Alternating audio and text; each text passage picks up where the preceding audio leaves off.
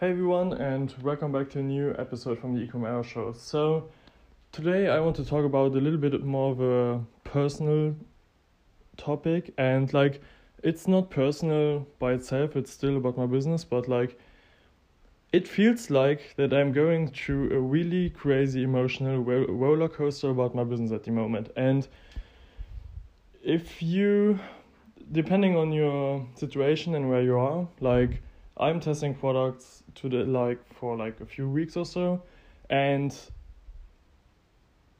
somehow I'm building up some anxiety and also fear that my business could collapse, especially because I have so I'm working with an accountant and a tax person, which are currently figuring out making all my accounting stuff, and I have to pay them. And my company was registered in February last year, which means they have to go back till February and make all my accounting till then, and I have to pay them for that work. Now, my issue at the moment is, so that will be a pretty big chunk of money I have to pay them to do that when they are done. And there are multiple problems I'm having with that. So currently I don't have the biggest budget. It's between 7K or so currently, or I think it's even less at the moment. And it's funny because fear and the fear of not being able to pay them, and to even when I'm able to pay them, that I don't have any money left to work with. It's quite heavy, to be honest. And I know that I probably won't have to pay them at once. So I don't think that I have to pay them 3-4K at once for that work. Because when I have no money and I can't work within my business, on my business, they won't make any money with me. So it's also for them interesting that I'm able to work on my business. And so yeah, I have no idea why it feels that heavy, but I never had real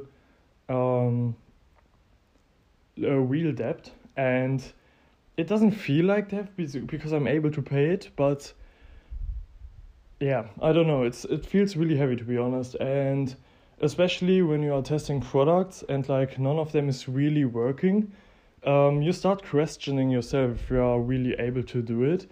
And that's when mindset gets really important. And you always have stronger and weaker weeks and days, and mindset is really important, because if you stop believing in yourself, it's over. And I don't stop believing in myself.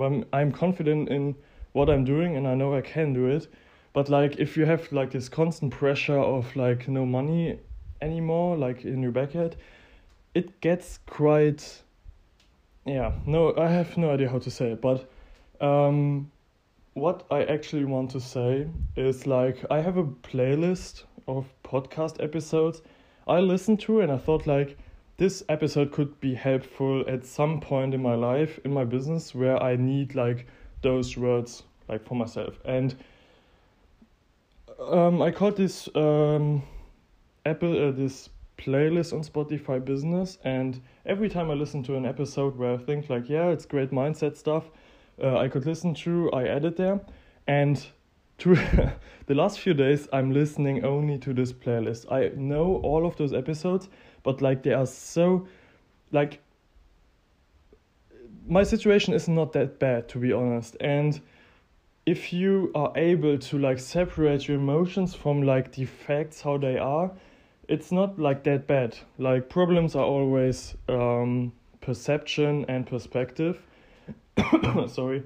And if you are able to separate both, you will realize your problems aren't that big, and they are definitely not fixable.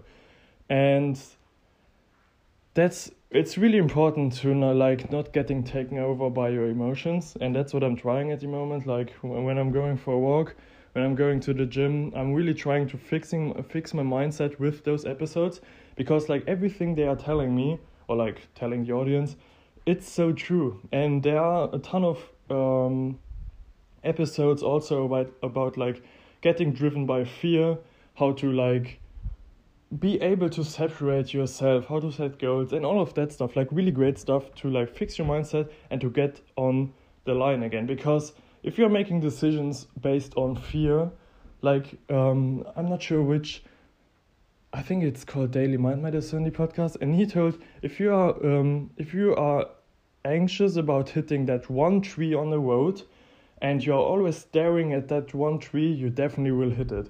And it's so true. Like if you are getting driven by your emotions and by your fears, like the situation you try to avoid will most of the cases will happen. So it's way more important to like separate your feelings, like to like get rid of your fear and to be able to work on your stuff. And that's definitely what I'm trying right now. And a really powerful thing about it, and a great thing about business, you always can see it in your numbers. So if you're doing your numbers, and I have a spreadsheet for each product, so I check like how much daily ad spend I have for that product, how much sales I'm making, my cost of goods and everything. So I see how much profit or loss I make per product.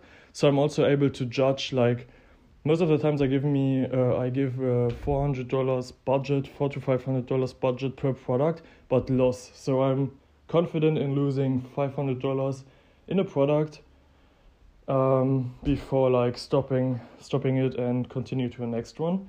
And it's really important to do that because you really have to know your numbers. And in today in the morning I did that again for like the 2 products I'm running right now.